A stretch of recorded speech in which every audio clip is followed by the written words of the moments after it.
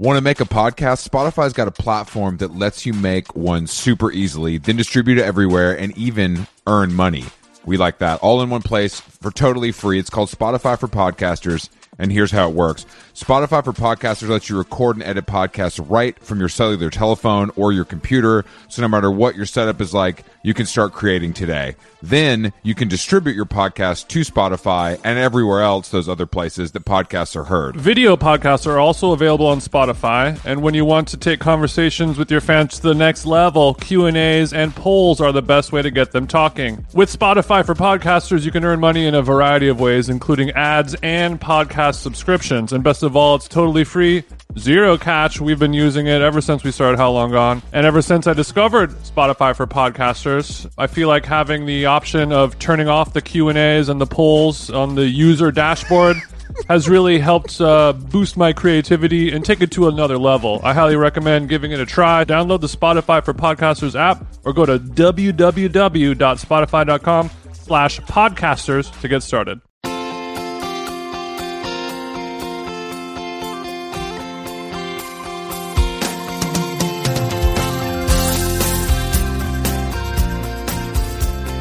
What's up, bitch? Hi, Chris. How are you? What's really good, baby? It's Chris Black. We're coming to you live from beautiful Asheville, North Carolina. We've been on the road all morning. We left Nashville at approximately 8:45 a.m. Made it here in pretty good time. TJ was at the wheel. Oh, man, yeah. I mean, literally today I woke up, didn't even have time to take a shower. I woke up, did laundry. What did I do this morning when I went to up, Barry's at 6 a.m.? Oh, that's right. I'm sorry. I had a 6 a.m. workout, before we hit the road, just because I knew I wouldn't have time later in the day. That's just more of something I want to tell you guys, no days off. It's a lifestyle, and I think you should kick off 2021 in that way. Yeah, I mean, this vacation has been at least 3 times as much work as I would normally do if I were just at home. I will say that. I wake up, drink coffee, pack a bunch of clothes, get in a car, and then just spend all day in a car, get to a hotel, take a shower, rush up to your room, and now we're recording. So, literally, I've done nothing, not a single thing today, except for this. And what time is it now? It's 3 o'clock. This is your job. Going to record this, going to have your Chris Black 5:15 dinner, and then go to bed at 7 o'clock. Sounds pretty good to me. Well, last night we had a very... What is the point of life? We had a very special meal last night, though. We did have a very special meal. Shout outs to Rolf and Daughters, RID. We had the make your own Rolf at home kit. A damn feast. A damn feast. We did it all. That's my favorite restaurant in Nashville. So shout out to, and we also played tennis with him earlier. We also met an infectious disease doctor on the tennis court. Infectious disease doctor. And it was. First of all, this guy was fucking hot. He could play tennis, and he was a fucking infectious disease doctor during COVID. You think he's listening to this right now, Chris? I hope so. Shout out to Big Steve. I love the forehand. I love the movement on the court. Big Steve, when next time I'm down in Nashville, I'll let you win. Nice of you, Jason. You're a charity guy. Big Steve had a rockin' little body on him too. He did have a rockin' little body on him. I don't know how he finds the time. 3 kids, saving lives. We can barely get up and get on the road. He's a grown-ass man. He got kids. He got a wife. He's a literal doctor in the ER type beat. And the man is a tennis pro. Yeah, he'd be really on fleek.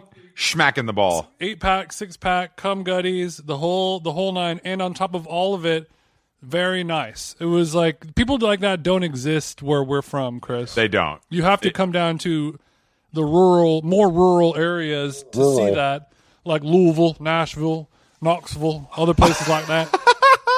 Jason's having a tough time with his accent. He really can. He's got Australian on fleeky. He's got British pretty good, but the Southern needs some work. I don't really think it's that bad, Chris. It's not great. I mean, the problem with your Southern accent is it's so real that it's just not even noticeable. It's like when you take. You know when you are in severe pain. Watch it.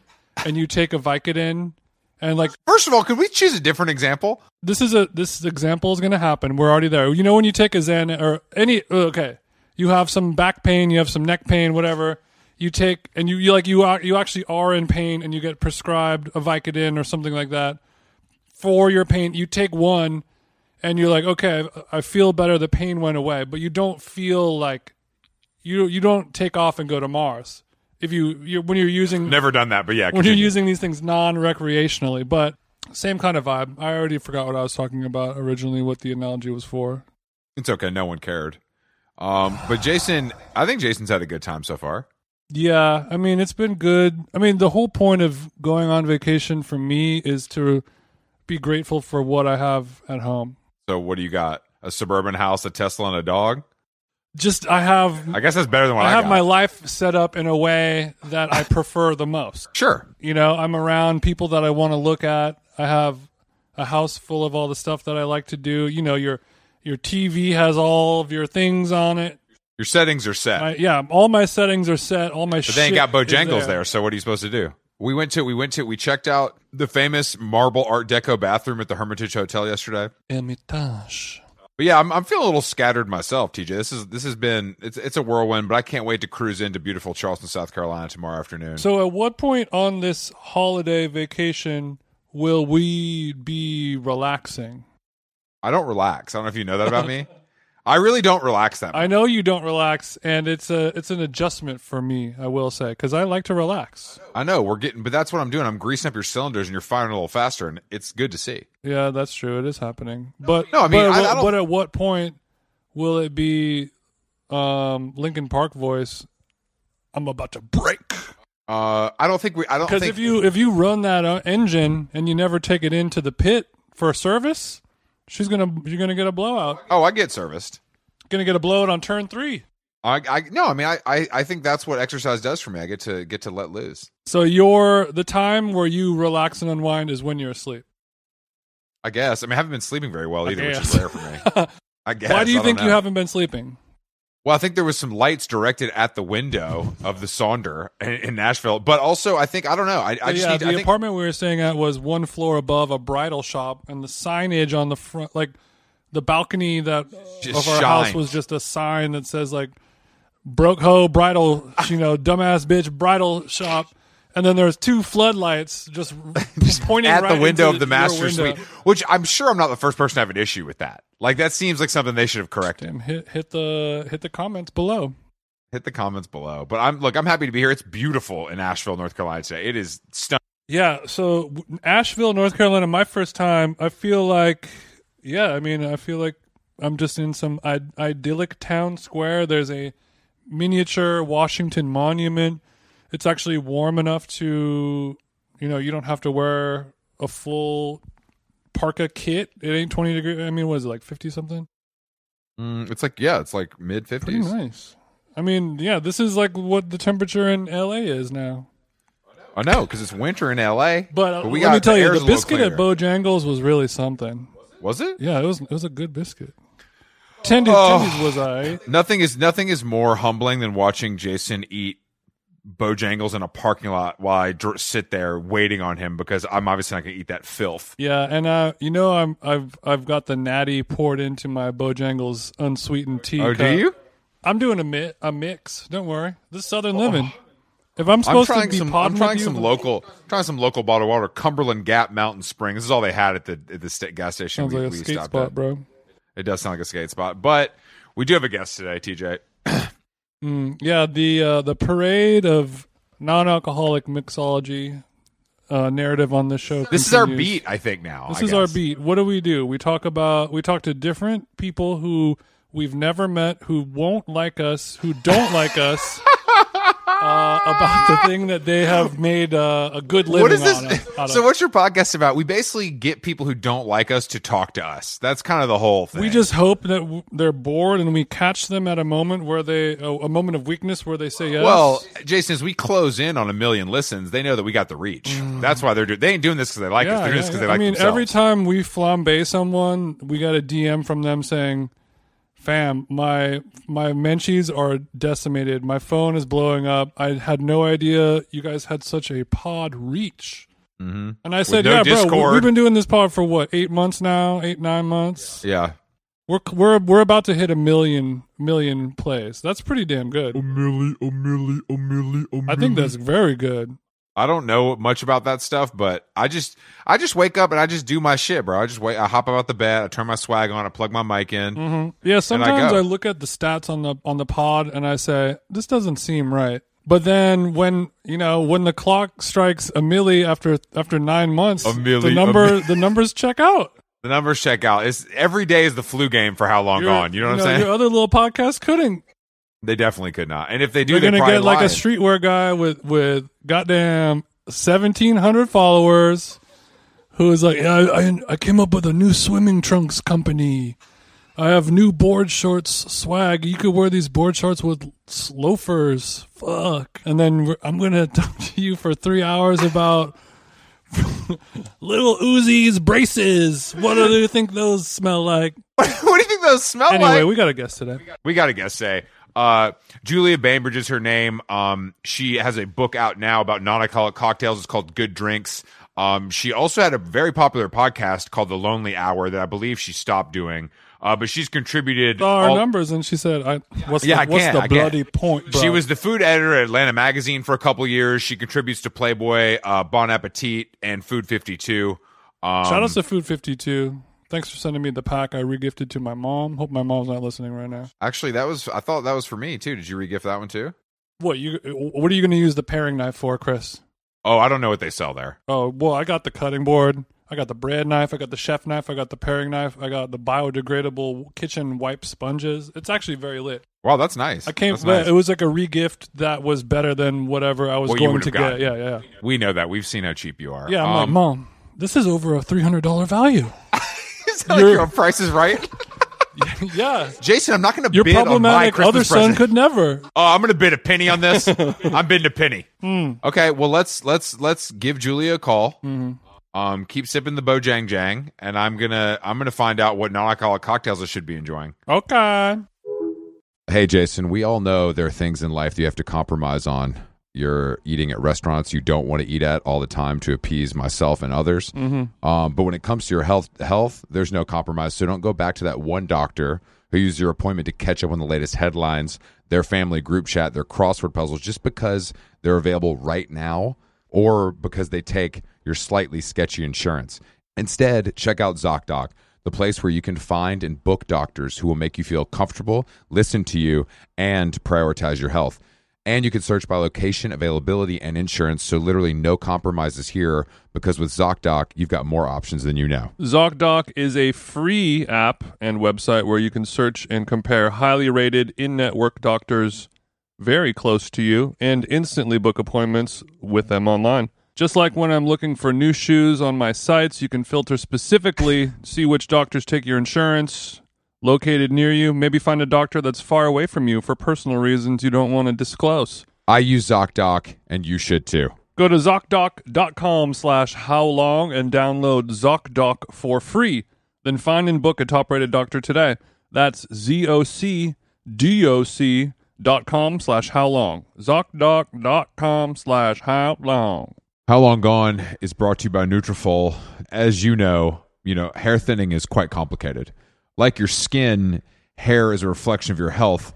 And internal factors can impact the way your hair looks, feels, and most importantly, grows. Nutrafol's whole body approach multi-targets underlying root causes like stress, hormone fluctuations, and nutrient gaps for visibly thicker, stronger hair. Go ahead, give it a tug. Nutrafol is the #1 dermatologist-recommended hair growth suppy with over 1 million people seeking thicker, stronger, faster-growing hair with considerably less shedding. Thank God. Take the first step to visibly thicker, healthier hair for a limited time. Nutrafol is offering our listeners $10 off your first month's subscription and free shipping when you go to Nutrafol.com and enter the promo code HOWLONG, all one word. Find out why over 4,500 healthcare professionals and stylists and professional stylists recommend Nutrafol for healthier hair. Nutrafol.com, spelled Nutrafol. I got RAF on the nut.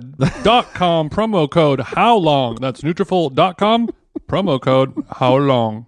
The best way to learn a language?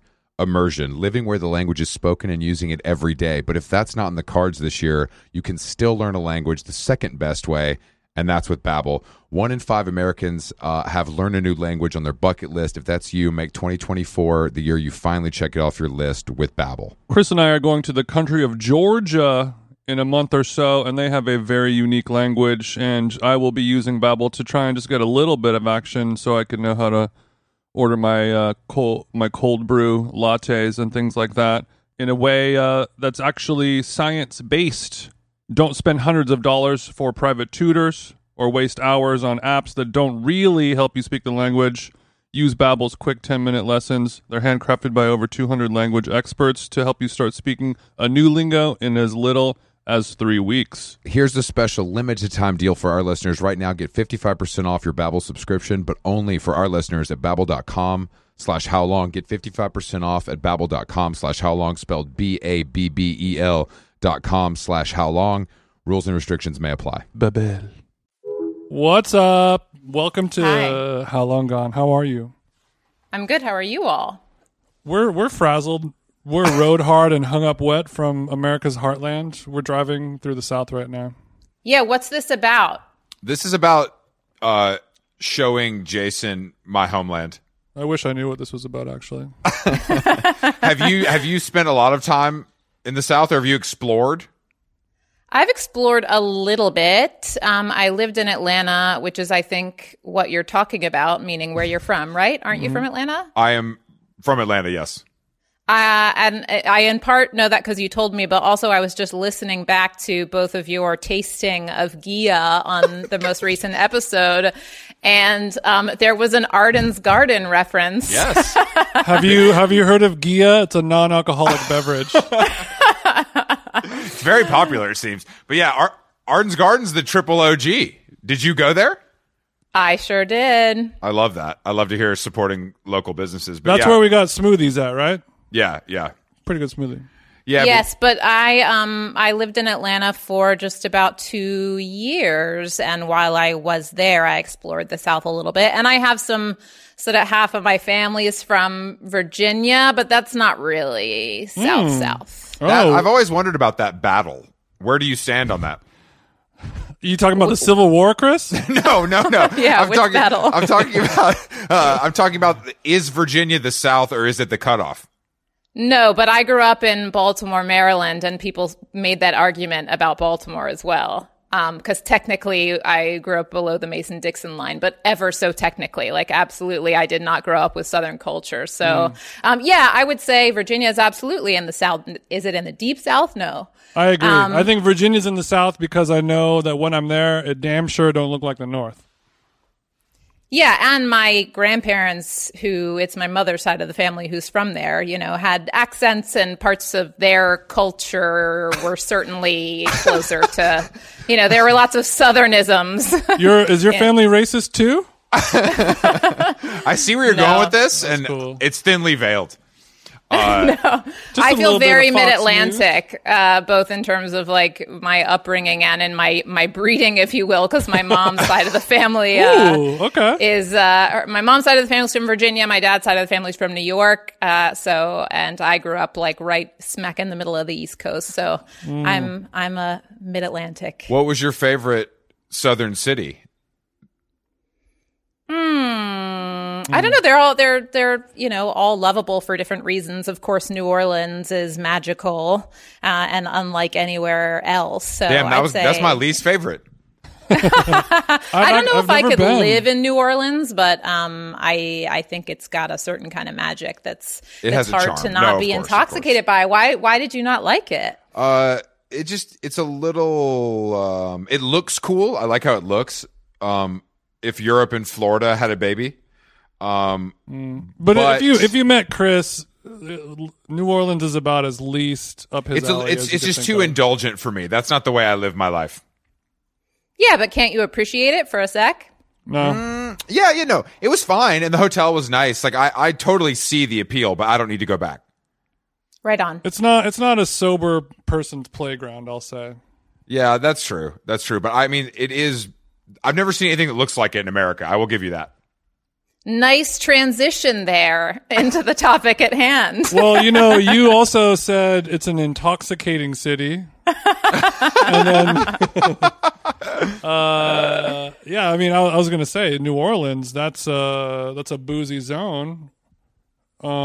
Is it possible to have fun there without getting absolutely twisted off the slurricanes? Yeah. How many beignets am I going to have to eat to have a good time? I don't know. I mean, I'm more interested in Chris's story. I don't know. Like, so you're sober? Yeah, I've been sober for 4 years. I was addicted to OxyContin, OD'd a couple times, and here we are.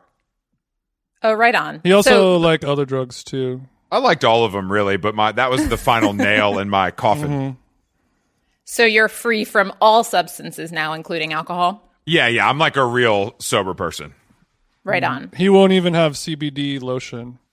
Yeah, I don't know where the world stands on that exactly. Do you have an opinion on that? I always like to ask people that. I do not have an opinion on that. Well, great. Thank you for sharing. So, okay, that is his story. My story is that I do drugs and alcohol. Right on.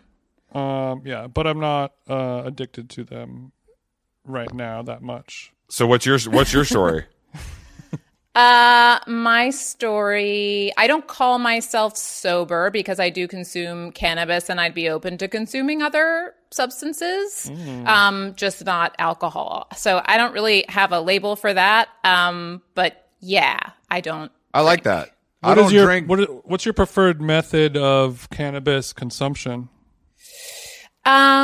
I like edibles, and I'm really getting into these low-dose THC-infused beverages I'm seeing come onto the market. I'm currently not. I'm currently just free of all substances, just to take a break for a few months. But yeah, just before I went on this little break, I was guzzling into the recess. So you're doing like no, a dry, not the recess. That's CBD. December? So I mean, look. The reason why I say I don't have an opinion about the CBD thing is like I can't purport, and I don't know if I'm going to be able to play the shtick thing here with you guys. I'm kind of too earnest, I think, for you. But that won't keep us from trying, my friend. I mean, I think there are some sober people who won't even drink kombucha, even though it's the kombucha they're purchasing is technically under 0.5 ABV. Yeah. I don't know. To each his own. CBD is a non-intoxicant, but it is psychoactive, and depending on the way I know you talked to Verena, who's like a font of information here. Depending on the way your unique endocannabinoid system interacts with the CBD, like you may feel an effect, and that may make you uncomfortable if you're a sober person. Yeah, so I don't know. I can't. I have no opinion. On it. I think my system is desperate to feel something. So I think that could be, I think that could happen to me. Well, I guess you could argue that the pre-workout powder could be more psychoactive than some, CBD lotion, Chris. I mean, that's very possible. That's very possible. But I think the CBD thing, the explosion has been interesting to watch, but you're saying you're into THC beverages. Mm-hmm. Yes. So, yeah, you had mentioned Recess, which is a CBD beverage. I'm sorry. And there are other like cannabinoids in there too, but not THC. So I'm sure you learned from Verena too, like there's this thing called the entourage effect. Like there are lots of CBD infused products that are using isolate, and that really like has no effect. And in fact, like CBD edibles, it's not the most effective way to get the CBD if you're looking for a therapeutic effect anyway. Yeah. We can talk about that. But yeah, THC is definitely an intoxicant, and I'm like, nice. I'm open to intoxicants. Wow, that's a very cool way to say I'm down to party. Well, that's the thing. So I have done other drugs that are more conducive to partying in my career. But are you also a career cocaine user? No, I think like I dabbled in college and enjoyed it, but cool. It was time to put it down. I think I was 25 the last time I did it. Wow. I'm now almost 38, so it's been a while. And it was never problematic. Cannabis is something that, affects me in a way that I don't think I could go out into the world and be social when I'm intoxicated. It's definitely something that I do sort of with a close group of friends, or I really enjoy consuming cannabis alone. Yeah, I prefer to do it alone. I like to have a by myself meeting, as it were, where, you can just really drift off with no inhibitions. Yeah, but these like low dose, I mean, the technology has so improved that with a lot of these beverages compared to like 5, certainly 10 years ago. First of all, it used to be that like there'd be this slick of oil on top of the liquid, right? Like now, the nano emulsification means that like not only is it more evenly dispersed throughout the beverage, but also because, and this is a little bit beyond, where what my brain can compute scientifically, but the way I understand it is that like the molecules are so small that you also absorb it more quickly. So you're getting the effect within 15 minutes as opposed to say anywhere from, half an hour to an hour. And that means like you can gauge how much you can take over the course of the night. So I really like that these kind of sessionable ones, if you will, are like 2.5 milligrams of a little kind of rosemary and orange soda. I mean, I think that's another thing is the flavors are a lot more sophisticated these days. There's, kind of lavender lemon. There's this brand Cann, Cann, that I like a lot. There's another called Artet that is a THC infused These names are twisted. I know, right? It's. I was gonna say they're bad, but they're definitely not worse than like craft beer, session IPAs. Yeah, Artet was some play on the long version of THC, tetrahydra, blah blah blah. I don't know. Okay.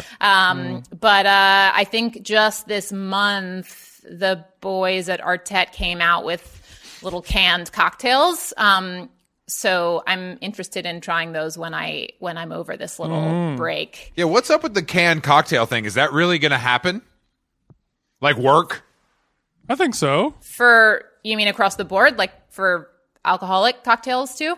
Yes. Yeah. Like, is that a direction we're really going to move in? Because I feel like I've heard about it for a while, but it's definitely not mainstream. It's a good question. I don't know. I mean, they're like Aaron Polsky. What is the name of his? Livewire. Aaron Polsky used to work at Harvard and Stone in LA. I think, are you guys based in LA, both of you? I am. I'm familiar with the cursed Harvard and Stone. Yeah, I've been to Harvard and Stone with Jason in 2012. Who amongst us hasn't been date raped there? But I'm sure the guy makes a slamming little craft cocktail to go. He does. I mean, he was in New York for a while. I think worked at like Milk and Honey and and yeah. I have a friend who has a company called On the Rocks, I believe. They do that. I think I've noticed that the biggest innovation point for that seems to be for air travel. How it's just so much easier to not have to make a cocktail in that little room if you're a flight attendant. Yeah. And it's just, I think for anyone, it's about convenience, right? Like they want something interesting that they know that somebody who knows what they're doing crafted, right, but they really just want to open it and pour it instead of doing all the work. No, totally. I mean, as we become more autonomous. Yes. I mean, watching what weed has become is crazy to me because when I was smoking weed every day, it wasn't that cool. It took a lot of work. Back in my day, it was looked down upon by society and most people. Yeah, it's a crazy shift to see like my parents sniffing around. Oh. Yeah, especially, I mean, I think like beverages are a familiar format, right? So for somebody who is intimidated by like the whole conversation about flower with a bud tender at a dispensary, or I mean, I've met a couple by the idea of smoking. I've met a couple 6-footers that I've been intimidated by. I'm not talking about shooting guards. I mean, I guess when anything becomes mainstream and overbranded, it's for the masses now. And that's why it's working. But I think the gold rush is over.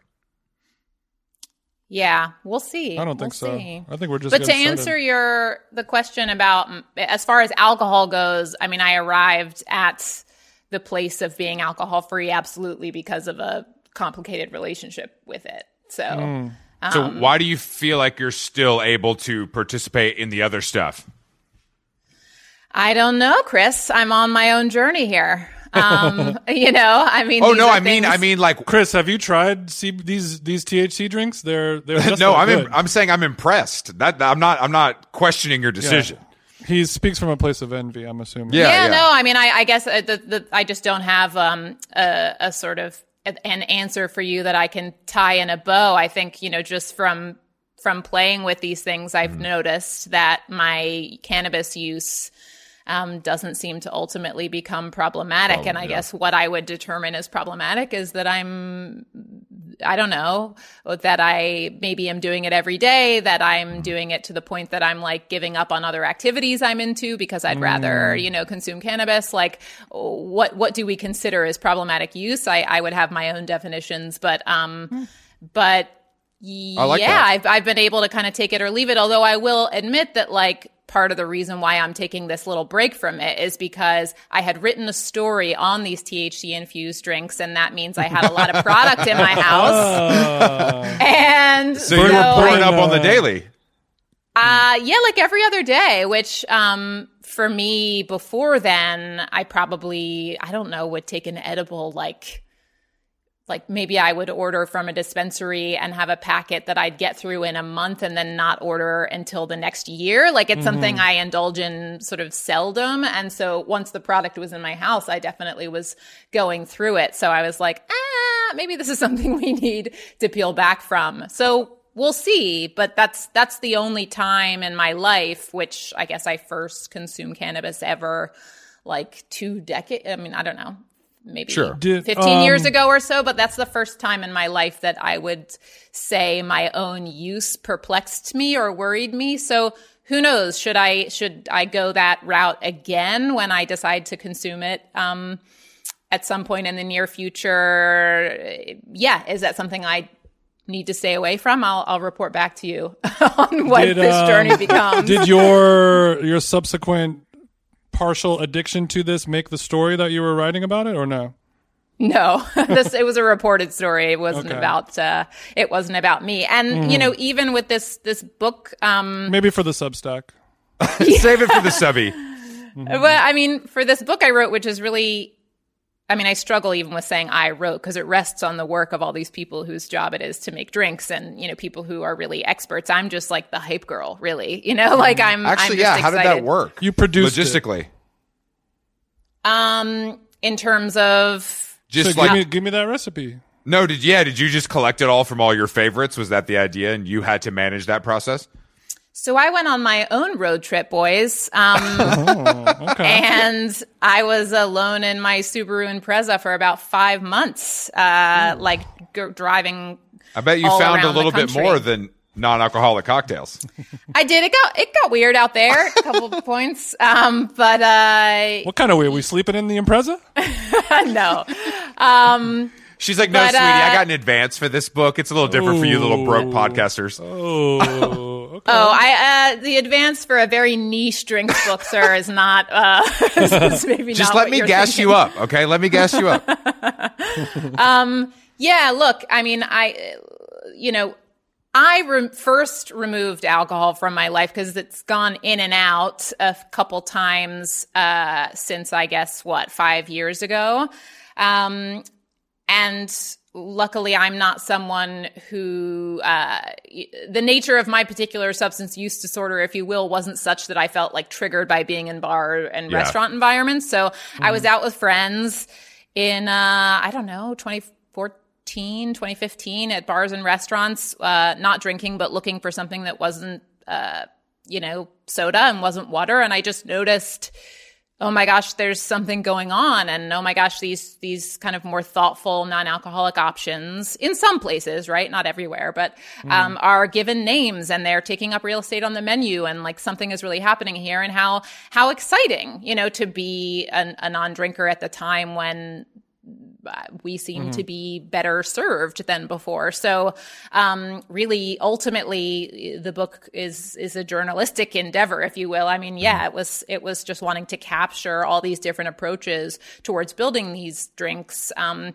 celebrating them and offering them up to people at home to make. But also I wanted, and of course, looking at this through 2020 is sad, because I also wanted the book to act as a literal guidebook, meaning like if you're someone who doesn't drink or you're just looking to cut back, whatever, you know, here's where you can go to get a really thoughtful non-alcoholic beverage. Some of the places have closed for good, you know, that contributed recipes. But yeah, luckily, I mean, I'd been writing about food and drinks for a little while. So I, you know, had some connections in that realm, and I guess some notoriety that led some of the people I reached out to say yes to me when I asked them to, you know, have a chat.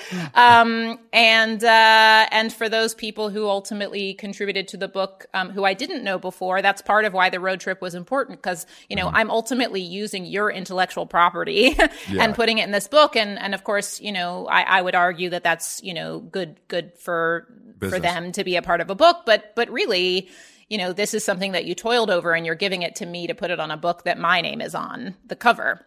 So it was really important to me that I like meet people in person, that I create relationships with them. And there were some people who, for that very reason, didn't want to contribute recipes to the book. And I absolutely understand that. Right. That sounds pretty fun overall. The process. Yeah. It was like, you know, I cast a really wide net. I tasted with people. I talked. You know, there's only so much research you can do in general, but especially in this space, which is relatively new, from afar. You know, like it's really important, I think, to pound the pavement for a number of reasons. You know, one, yes, you start with research based on what's already been written locally. But you know, so little has been written about this aside from like dry January content. That you know, once you're on the ground, you go to the places that have been written about, but you ask where else, you know, are there good non-alcoholic options, and you come up with so much more that is worth considering.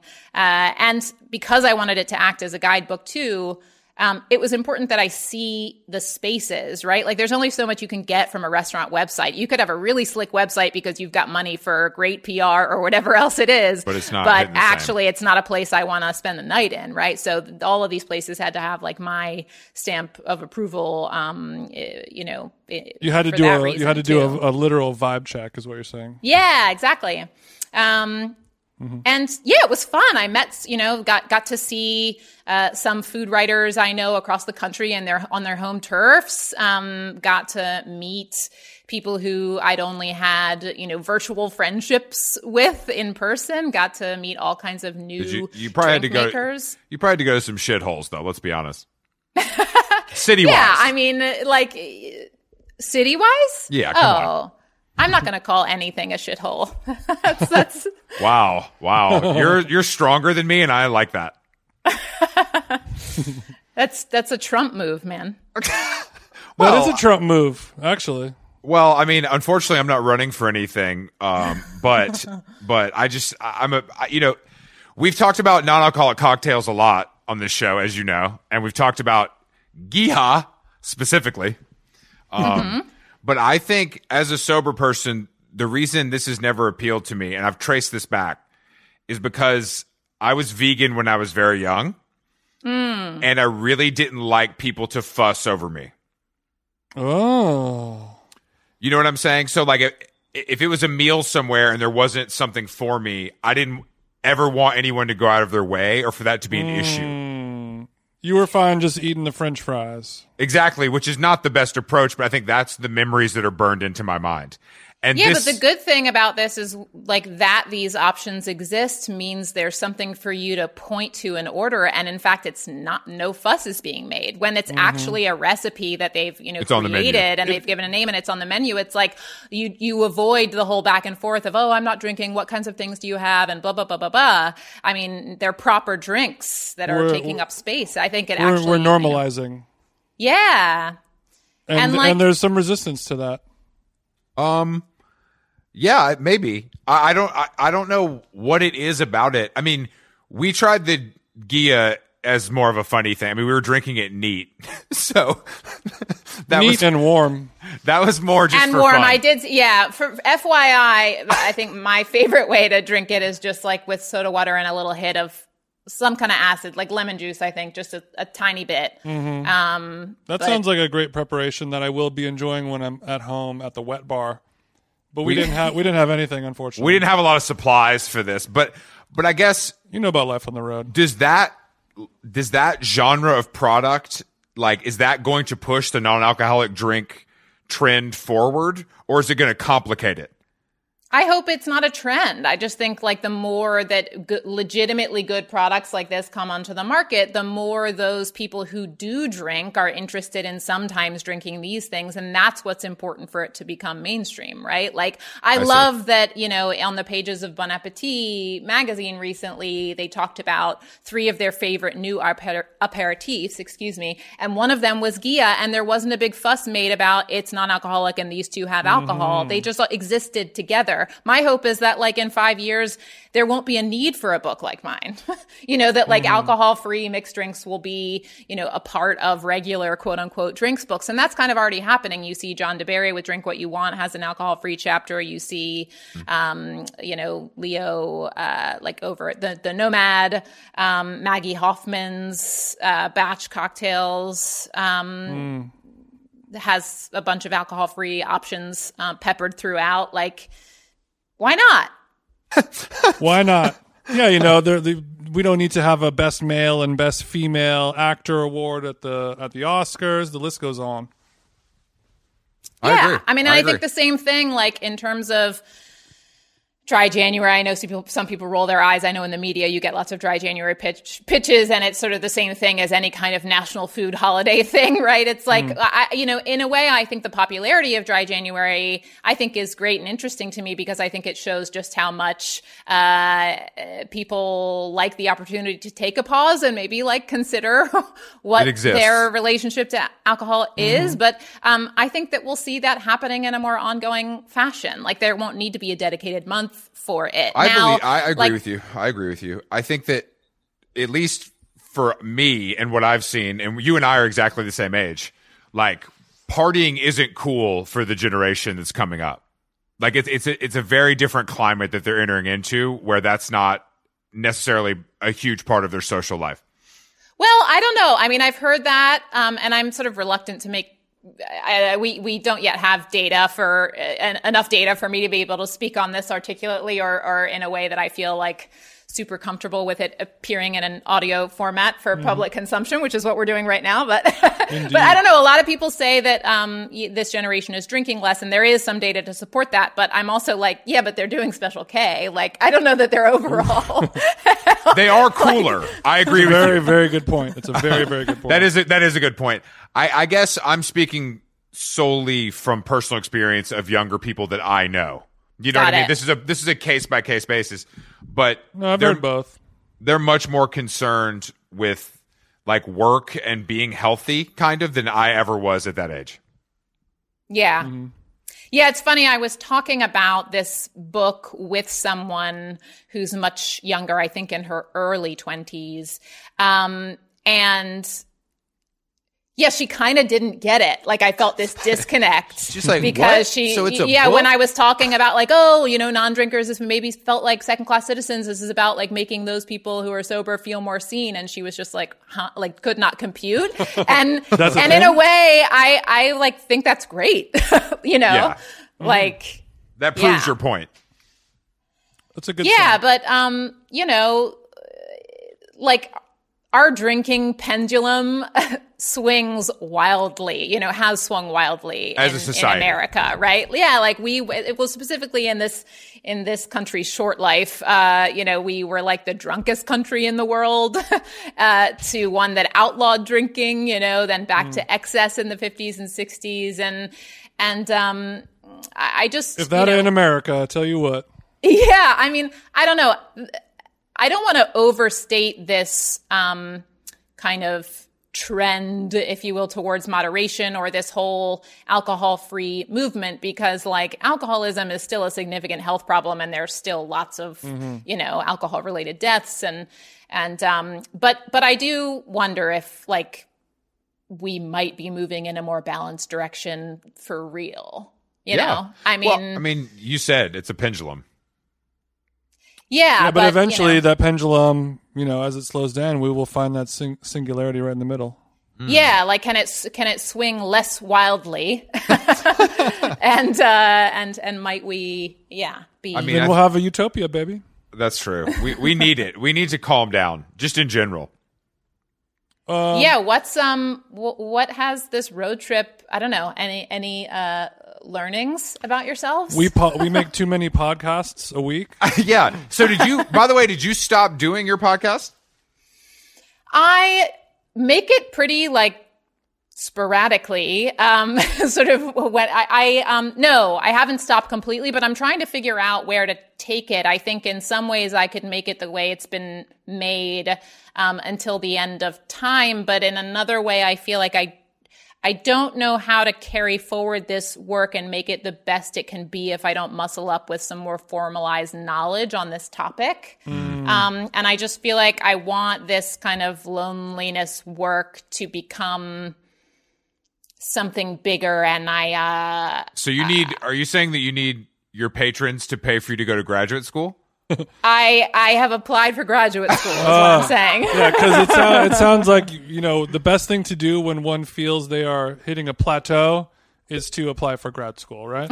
Exactly. Well, this particular degree, and I won't get into details, knock on wood, I probably, I only applied to a few very competitive schools and don't have the relevant experience for this particular degree. So, what is the particular degree? It's very possible that it won't happen, but it would solve a couple of problems. One is formalizing my knowledge around this stuff in a way that I feel like I can legitimately carry forward the sort of loneliness stuff. Can you explain what this stuff is to our listeners who don't know? Yeah, sorry, we didn't even let you set that up. Oh, what the podcast is about? What the podcast is about, and why getting a master's degree in a subject would help you with that podcast. Well, I guess before I do that, the other thing getting a master's degree would solve is setting me up with a new career, because media is miserable. Hey, speak for yourself. I love it. Okay? I don't have a Substack or a Patreon. I still like it. Well, good. I don't. That's great for you. Good for you. He is able to make $300 a week work for him.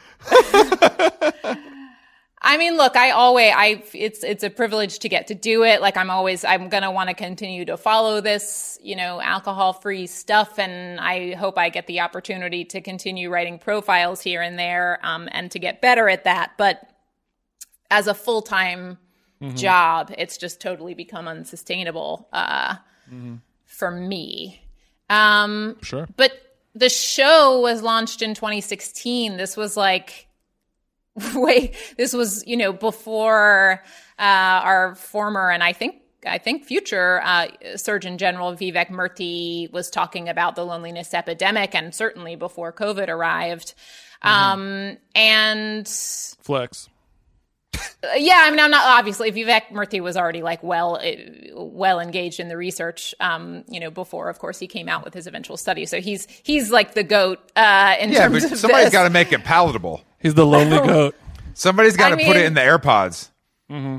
Yeah, the idea, it's a quiet show. I mean, it's to me, I guess it's a strange paradox that loneliness is endemic to being human, and yet it's taboo in our culture. And so the mission was sort of to destigmatize loneliness.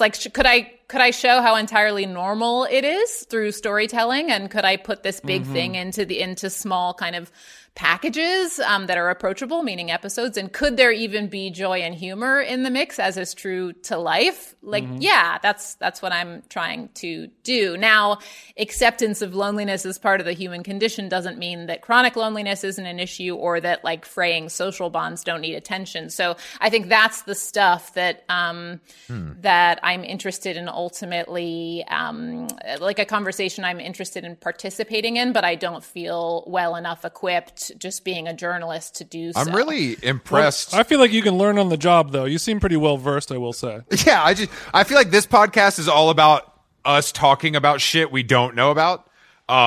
So your value. It sounds like she cares about her appearance in life more than we do. Yeah, she's smart and we're not. That's what's it's very clear. That's what's starting happening. to shift around and work its way out. I like to see that.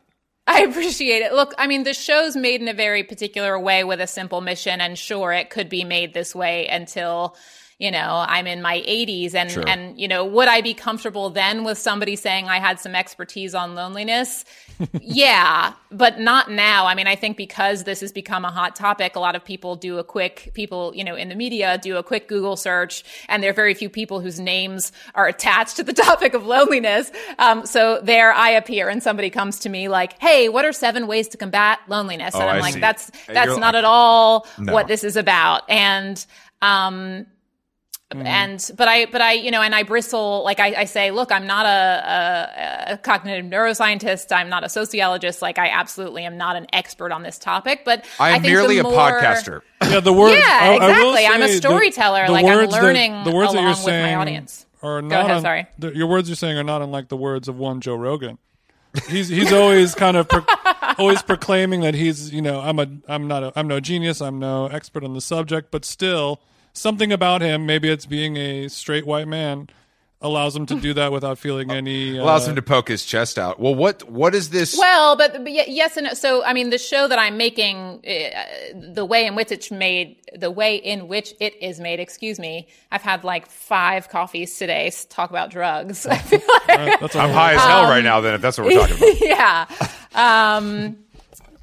I don't ever come across or purport to be an expert, and I don't need to have expertise to make the show in the way in which it's made and for it to have value. Now, if I want to do more work in this space, that's where I feel like I do need to muscle up with expertise, hence the application to school and whatnot. But yeah, I mean, I have been in tandem with making the show in this very particular way. I have been studying this, since 2016. So sure, I know more than the average person because I have daily Google alerts for lonely and solitude. But you also have, I mean, is there a more popular, more successful podcast about loneliness than yours? Well, I guess we'd have to define what we mean by popular and successful, but no. Is there somebody in the lonely pod game that is just shitting on you right now? No. Okay. No. Well, then you have the You're power the GOAT. to... We're not going to let you talk like this about yourself. We're gassing you up on this fucking podcast. Why would you go get a master's degree from just one person when you can have every expert on the subject gladly appear on your podcast and you can ask them any question you want for hours on end? Because I think I'd like to also be You're trying to make money other ways.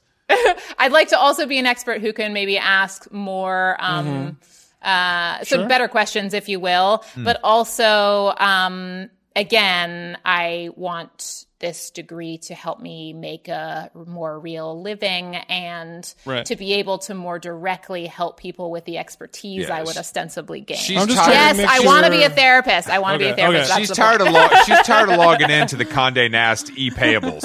Is what I'm she's just saying. trying to make sure that she's not a career student and that she achieves everything that she's achieving. How long is this program going to take you? 2 years. Oh, okay, that's pretty mellow. I'm not sure. Yeah, there's part of me, guys, wanted to be, Dr. Bainbridge and jump in with a PhD. It does have a nice-ass ring to it. I'm not going to front. Yeah, it does sound pretty good. I would trust you. Yeah, I also have this whole new, I feel like my outfits are going to change when I move into this realm. I've got a whole pencil skirt vibe. You got the Agnes B ready to go? Yeah, what are your go-to therapist brands? I would say Esther Perel is sort of like the sexiest, smartest, one out there. But what are we saying? Yeah, I don't know. I forget. We're talking about you getting money. We're life coaching you. We're talking about you getting money, and if you get this degree and you got the podcast, you're going on the Today Show. Yeah. Before we were just letting you. Sorry. Never mind. Go ahead. Then you're really the expert. Yeah, we'll see. I think I'd have to get the degree. I'd have to practice for a while, and then down the road, yes, combine that with my experience in media to maybe contribute to public thought on mental health. There we are. Is there a type of therapy that you have a specific interest in? No, I'm so, I think I would just do clinical work and sort of with individuals. But I'm not particularly interested in substance abuse per se, or I think like that's what getting into the program would sort of help guide me. I think hopefully I did a good job of convincing them in my essays that I'm somebody who deserves a shot, but I do not have the typical experience required to get into these kind of schools. So that's what's cool. I think that gives you a leg up, honestly. Let's hope someone in the admissions office is thinks like you do. Look, Julia, I'm connected. So once we get off the podcast, just let me know. We're firm believers that wild cards have more fun. It is nothing to me to send a quick email to the admissions board at any Ivy League college. Just let me know. Okay, thanks. Sir. So Julia, right now, how lonely are you right now on a scale of 1 to 100? I don't know on the scale, but I'd say there's been, I do miss my friends, and I worry about sort of what those relationships will look like when we get out of this. Just not having that like daily, I don't know, not daily. I didn't see them daily before, but having a regular sort of affirmation to each other that we're in each other's lives, like I really miss being in the same physical space as my friend. I miss like dancing are we ever going to be able to dance in like a dark, sweaty basement ever again? It's interesting that you asked that, because we were talking on the last episode about Jason's former career as a DJ, and he said he might never DJ again. His words. I know, it's sad. As much as I miss the club, I also, with every day that passes, I'm becoming more and more okay with never seeing a club again, perhaps. Yeah, I don't know. That's another thing I kind of worry about. Are we getting too comfortable with this kind of life? And it's like we are hardwired to be social animals, and but we also like to be comfortable. And I think that sometimes maybe those two things work against each other. Like I wonder if a lot more events, even after this, when it's safe to move about more freely, will remain virtual, and I won't actually be like hopping on the subway to go uptown and be in a space to see somebody, say, perform or whatever it is. And there's so much magic involved in that, but it's so much easier. Anywhere, I'm going.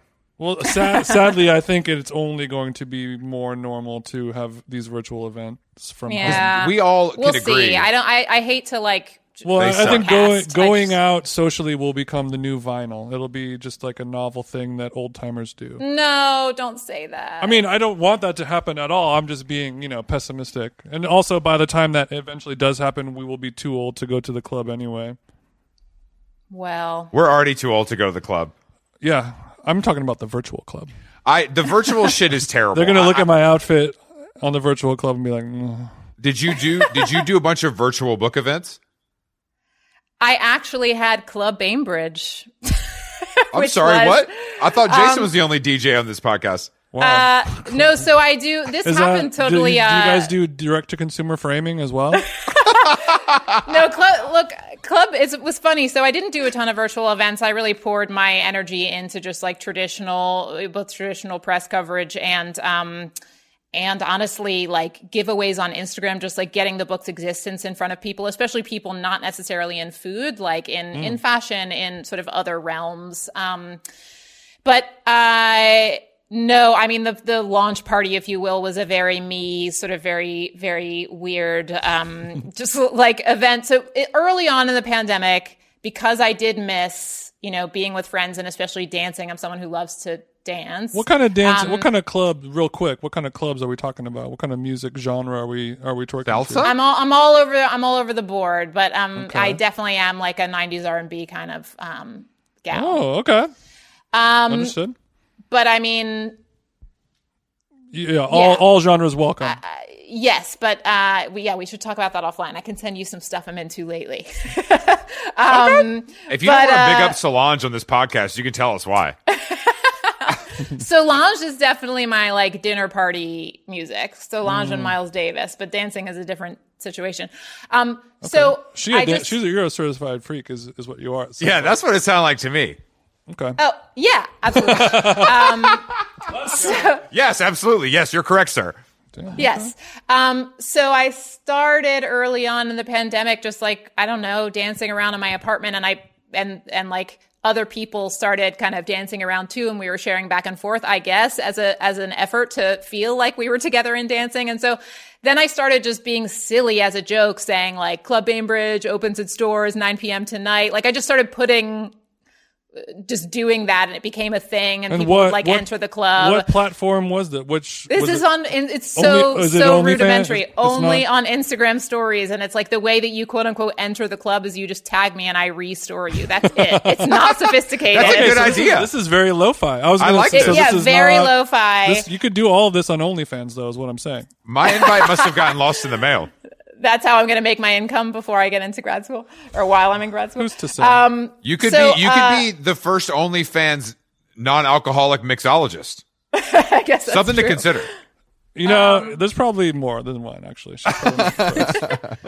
Sorry. Anyway, ultimately, it just became this funny thing, and some people were looking forward to it. And then when it came time to for the book launch party, just on launch day, to have some kind of energy to celebrate, I decided that it would be Club Bainbridge, good drinks party. So it was really fun. Like, a lot of people, quote unquote, came, and their music choices were funny. There's a highlight, seriously, like now looking back, if you go through the highlight for the launch party, it's fun. And it looks like, I don't know. It was, it definitely looks like a party, but totally out of my weird little brain. So who knew you would have invented, you may have invented a whole new form of socializing on accident. It's funny that some people, to celebrate launches of their various projects during this time, have, come to me saying, could they steal that idea if they give me proper credit? And I'm like, I don't think I invented it, but sure, you can.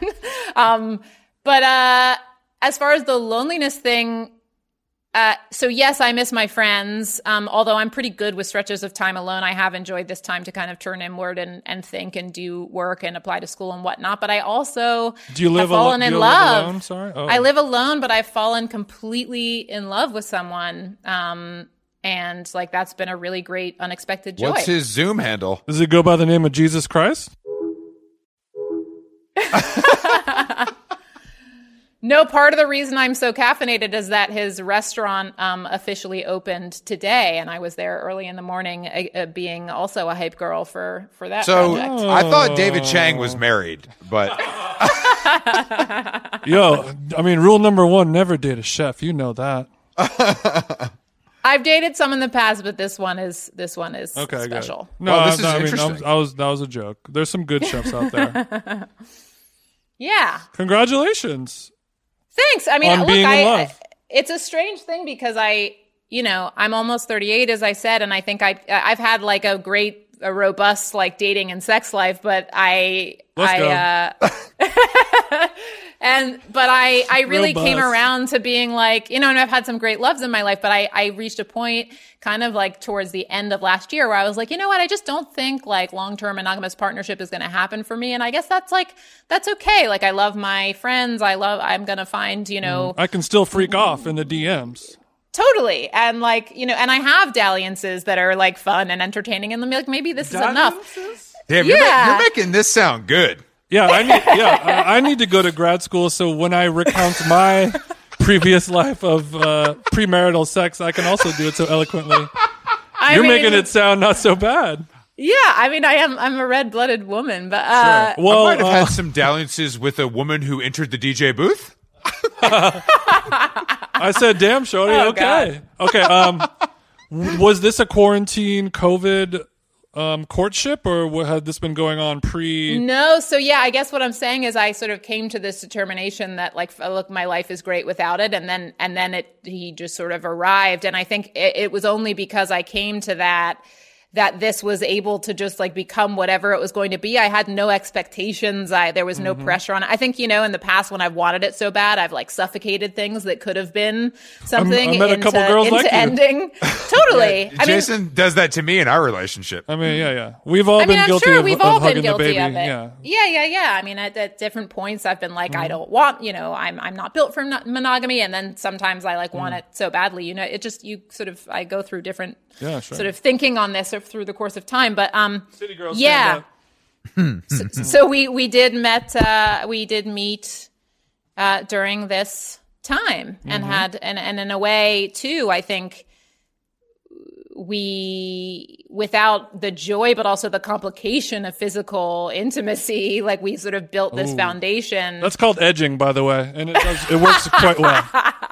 I've heard about Christian teenagers kind of taking that same approach. Yeah, I'm in a long-term relationship, but we'll do quarantine play.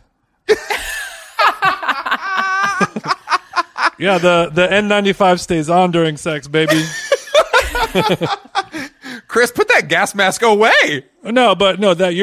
That's a great way to really stir up, sensual romance and desire, is not being able to get where my hug at. You know what I mean?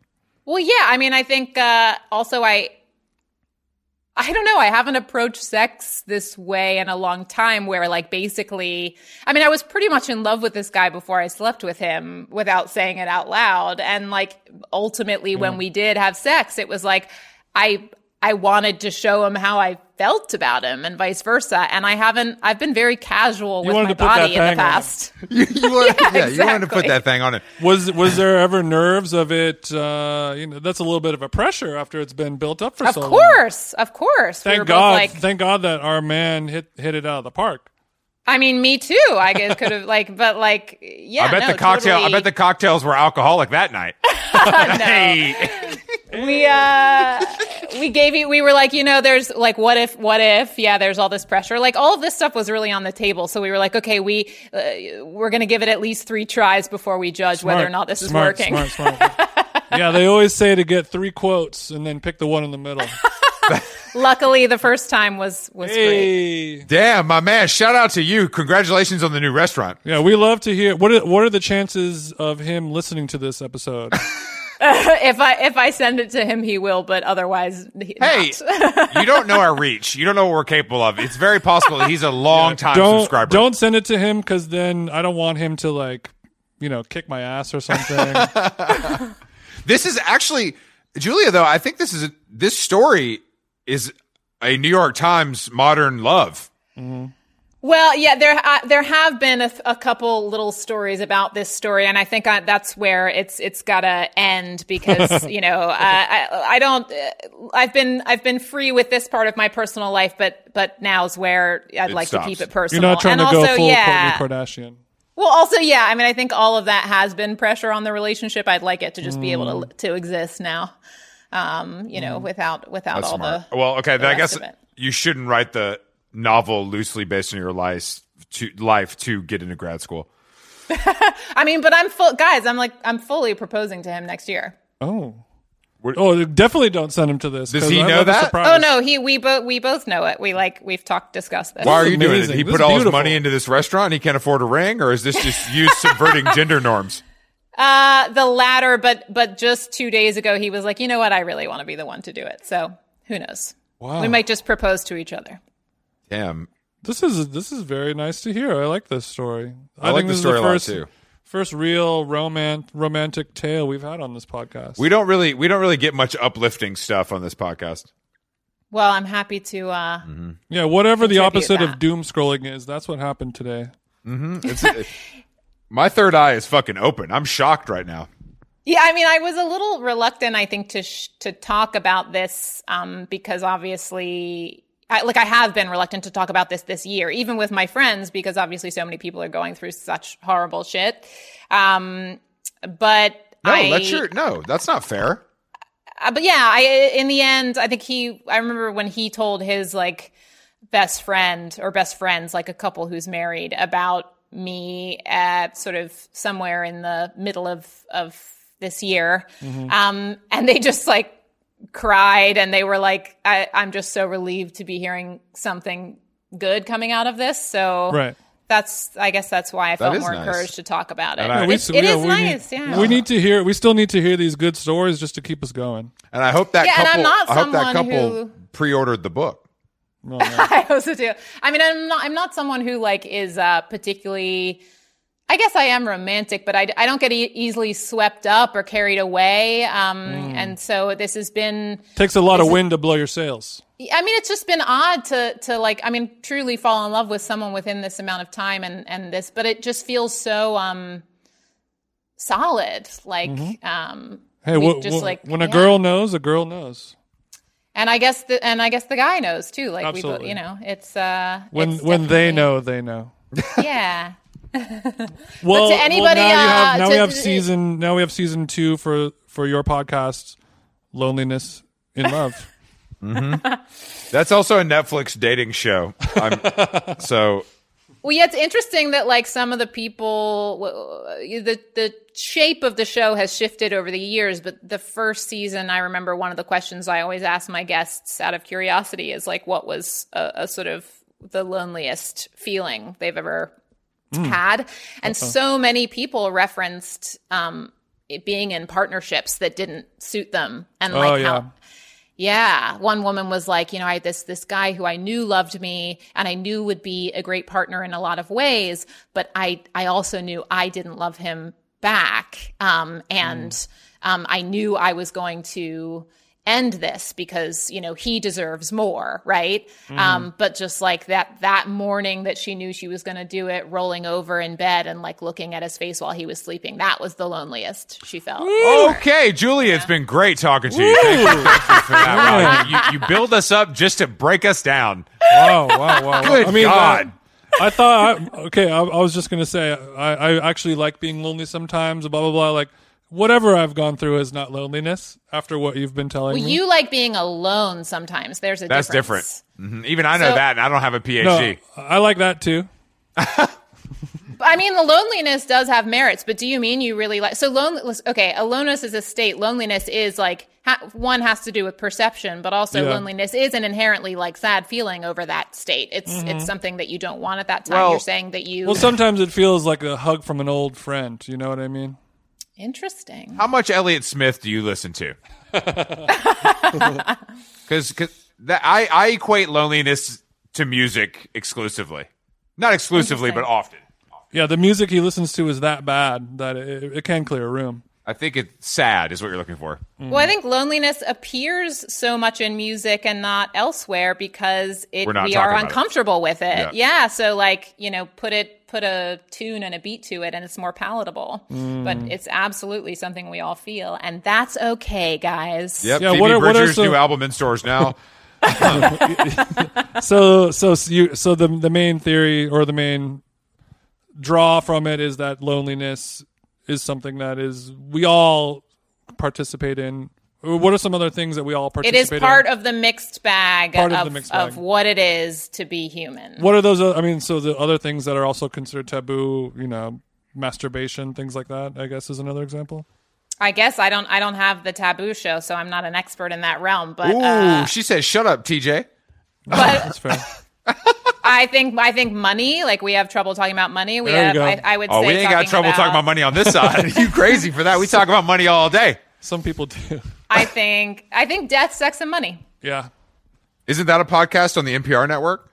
It quite is, possibly. but speaking of Esther Perel, I just took a 3-part seminar with her on taboo, and the sessions were death, sex, and money. Damn. Okay, well, can you send us the taboo sessions PDF, please? Use Julia's code on Masterclass at checkout. It's lonely20 to get a discount on that taboo program. The death thing is interesting, and I know we have to wrap now, and I don't necessarily want to leave us on that. The death thing is interesting. Gotta go. No, let's do a quick 15 on death, real quick. Honestly, this is the roller coaster of a podcast. Yeah, you want to talk about lonely? Damn, 6 feet deep in the coffin. Do you mean this episode is a roller coaster, or my show? This episode is a roller coaster. You have led us down so many trails. I'm pleased by. Welcome to my world, gentlemen. The multitudes that you contain has been enjoyable. Do you have any questions for us? Yeah. Well, we talked about what this road trip has taught you, but I don't think you answered in a serious fashion. So I genuinely like to know. Yeah, I was saying that it's taught me how much I'm grateful for what I have at home. Did I say that? You said that to me before the podcast. Oh yeah. That's kind of like, I don't know. I guess it's a sign that your life is going in a way that you like. But my girlfriend and I talk about it, where oftentimes when we travel places, it just makes us miss our home more. Yeah, and that makes us like proud of the home that we've built together, I guess. Lovely. Oh, that's nice. And it also, I guess, it means that we need to be making more money So when we're going to places, we're like, damn, this place is nice. It's much better than our home. Yes, that's what my takeaway. I don't know if I've had a very weird year of being like transient, kind of. So it feels pretty normal to me to be doing this. Just because he's been living out of a suitcase all year. Yeah, I basically went to Montreal where my girl lives, and then I drove to Atlanta, and then I've been in LA. So it doesn't feel that different to me. Right on. What do you miss about living in Atlanta? Nothing. Come on. I mean, I like the weather. I like the seasons. I like running in Piedmont Park.